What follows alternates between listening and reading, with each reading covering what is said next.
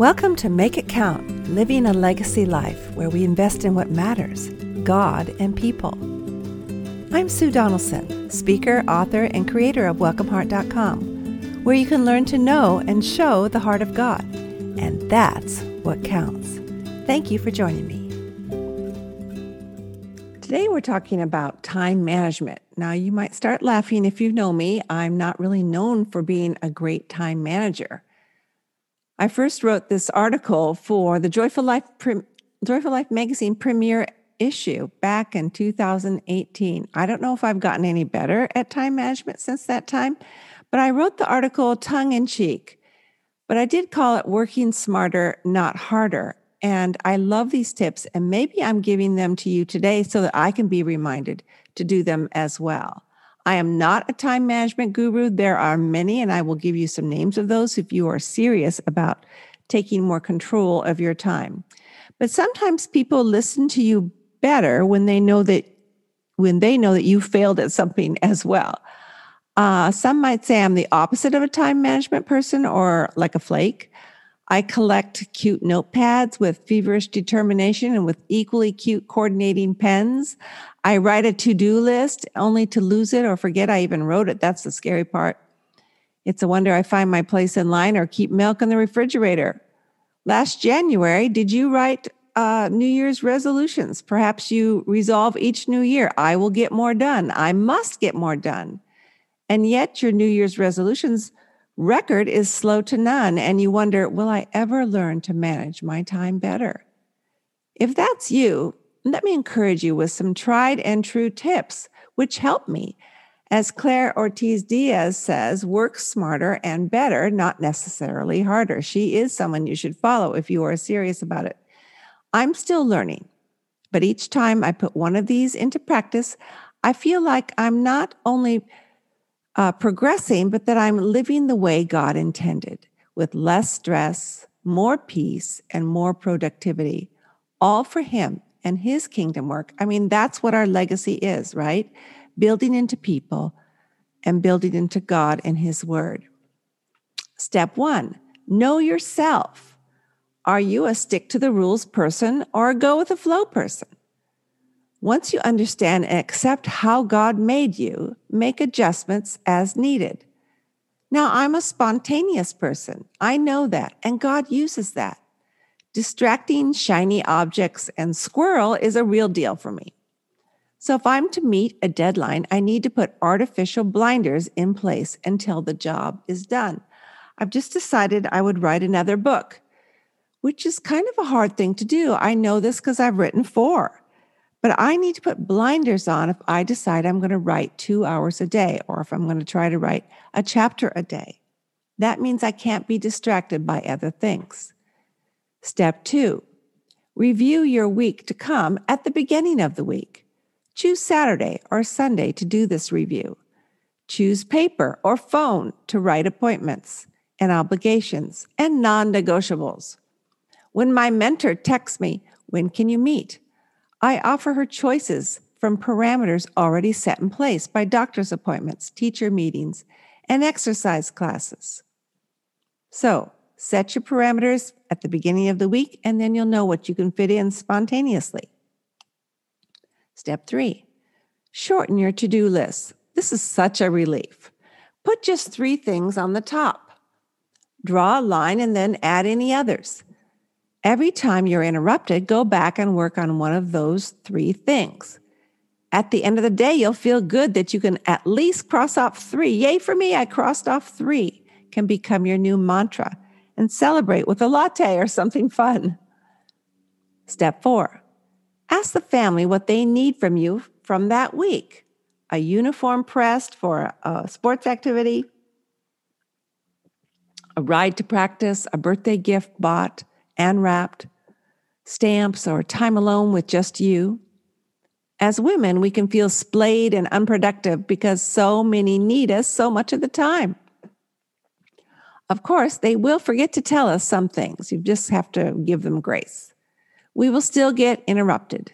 Grace does need to flow a lot, no matter what. But it's good to ask on a Sunday night, anything you need from me this coming week, I'll put it on my list.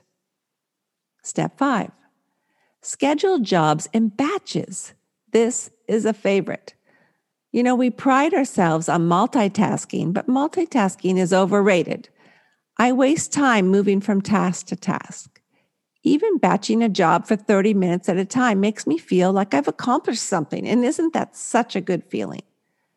My week may include 2-hour blocks for writing, or cleaning, or inviting, or meal planning, or baking. Or I may schedule a whole day for blogging and scheduling, another for writing talks, another for marketing or hosting. List what you need to do and block and batch it, and you'll get more done. Step 6, housework isn't going away unless you're a millionaire. I clean house in small batches, with a batch of cookies in mind, 1 cookie awarded for each chore. It doesn't have to be cookies, I'm sort of kidding, but you get the idea. I reward myself with 15-minute increments of something I love, like reading or writing a letter. I hired an 8-year-old neighbor girl to dust and polish, clean sinks and windows for $5 an hour. It's just a little bit, but some cleaning gets done, and I feel like I'm mentoring. I teach some life skills, and she gets spending money. And her mom appreciates it, a little break. Step 7, keep your phone off during your quiet time, during the dinner table, during your walks. Interruptions hinder productivity. Let people know you'll get back to them from 10 to 12 or whenever works for you.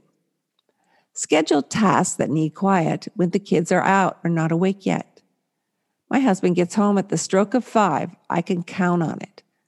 I can do meal prep after he's home, but I can't blog or write because my office is also the family room and he needs to relax. I set my schedule accordingly and feel accomplished closing my computer when he walks in the door at the stroke of 5, which he does and will in about 13 minutes. Step 8, learn the nuances of the sanctified no. You are talented and gifted and may be too willing to say yes when you need to say no, and you're kind as well. Make a list of 5 gracious no responses. I used one this week when someone asked me to host a candle party. That sounds like a blast, I said. I'm sorry, it's not my thing. Good luck to you. That was a resounding but nice no to something not in my bandwidth or my interest. We can't live to please others all the time. In fact, we want to live to please God. I can end up hurting myself and those God has placed under my care when I forget it's okay to turn down an invitation to serve or to hang out. Step 9. A friend and life coach, Kathy Vick, offered this 3-step plan. It's so great that it helps me streamline an overloaded day, week, or season of life. She said, implement one of the 3 Ds. Delegate often, do what energizes you, dump what you can. I'll say those again. Delegate often, do what energizes you, dump what you can. I'm currently doing an online course. I can't delegate or dump it, but I've learned that writing energizes me.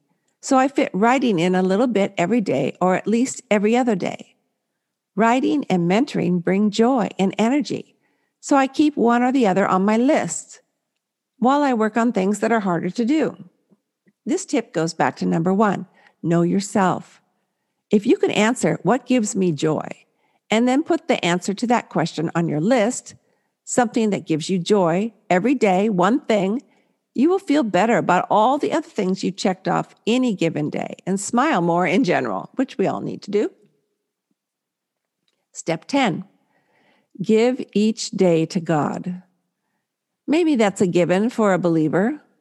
I can surprise myself in the midst of chaos or angst that I've forgotten to give my day to the only wise God, who not only knows what's going to happen, but loves me and emboldens me to follow his perfect will.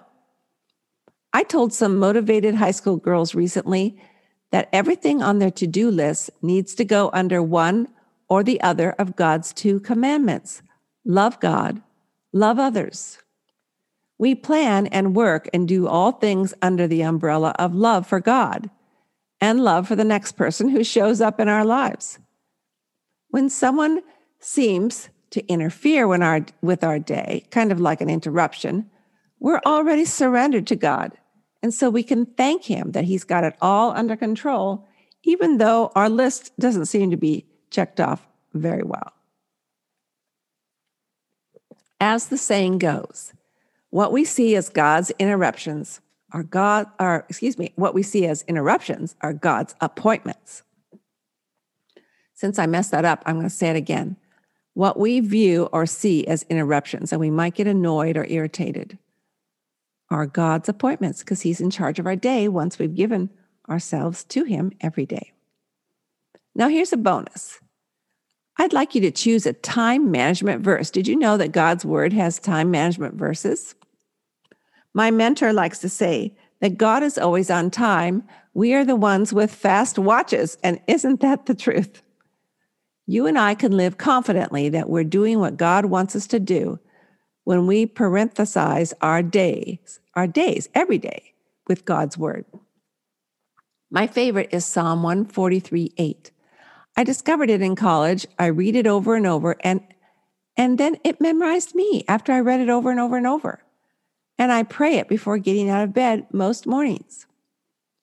Let the morning bring me word of your unfailing love, for I have put my trust in you.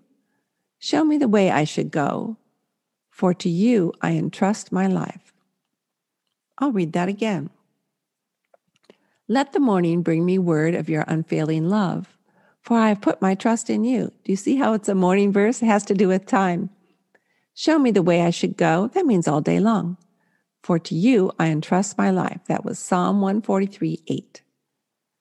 I'm going to give you some time management verses, and I will list them in the show notes, but I want to read them for you now. Just let them wash over your soul and your mind and your heart. And choose one of these time verses listed that I will list for you. Or find one that you love and say it, and pray it like you mean it. You'll be glad you did. It may even become part of your New Year's resolution list next year. You'll be surprised how easy it will be to memorize it when all you do is read it day after day. Psalm 90:12. Teach us to number our days, that we may gain a heart of wisdom. Colossians 4:5 and 6. Be wise in the way you act toward outsiders. Make the most of every opportunity.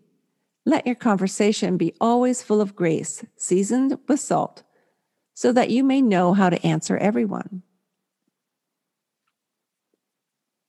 Ephesians 5:15 through 17. Be very careful then how you live, not as unwise, but as wise, making the most of every opportunity, because the days are evil. Therefore, do not be foolish, but understand what the Lord's will is. Colossians 3:17. And whatever you do, whether in word or deed, do it all in the name of the Lord Jesus, giving thanks to God the Father through Him. And last, Psalm 92:1 and 2. It is good to praise the Lord and make music to your name, O Most High, proclaiming your love in the morning and your faithfulness at night. I like that one especially too, because it's like a parenthesis for your day. In the morning you proclaim His love, and at night you proclaim and thank Him for His faithfulness. Psalm 92:1 and 2. Do you see how each one of those has to do with how we use our time? So where are you on the time management spectrum? Do you feel like you manage your time well? Or do you wish at the end of every day you had worked harder or better? Is there a step from this list you can incorporate into your life today to enable you to make the most of the time God's given you? We all have the same 24 hours, and we want to live lives that count. That's why I talk about legacy on this podcast. Just because we make a list and check the boxes doesn't necessarily mean we live wisely and for God's glory. That's why at the top of any daily list is this: quiet time with God and coffee. The rest of my list may not get checked off, but I will know the main thing was accomplished, and that makes me a productivity expert rather than a flake. Let me know in comments what you thought of this podcast. Do you consider yourself an expert or a flake, or somewhere in the middle? I hope you gained at least one step or tip from this to make your life and your day go better, more productive, and for God's glory. Have a wonderful day. Until next time, think about your legacy, the one God has called you to live, all for heaven's sake. I would love to speak at your next Christian Women's event. See my keynotes and retreat series, as well as the show notes from today's broadcast at welcomeheart.com. Thanks for coming. You're always welcome here.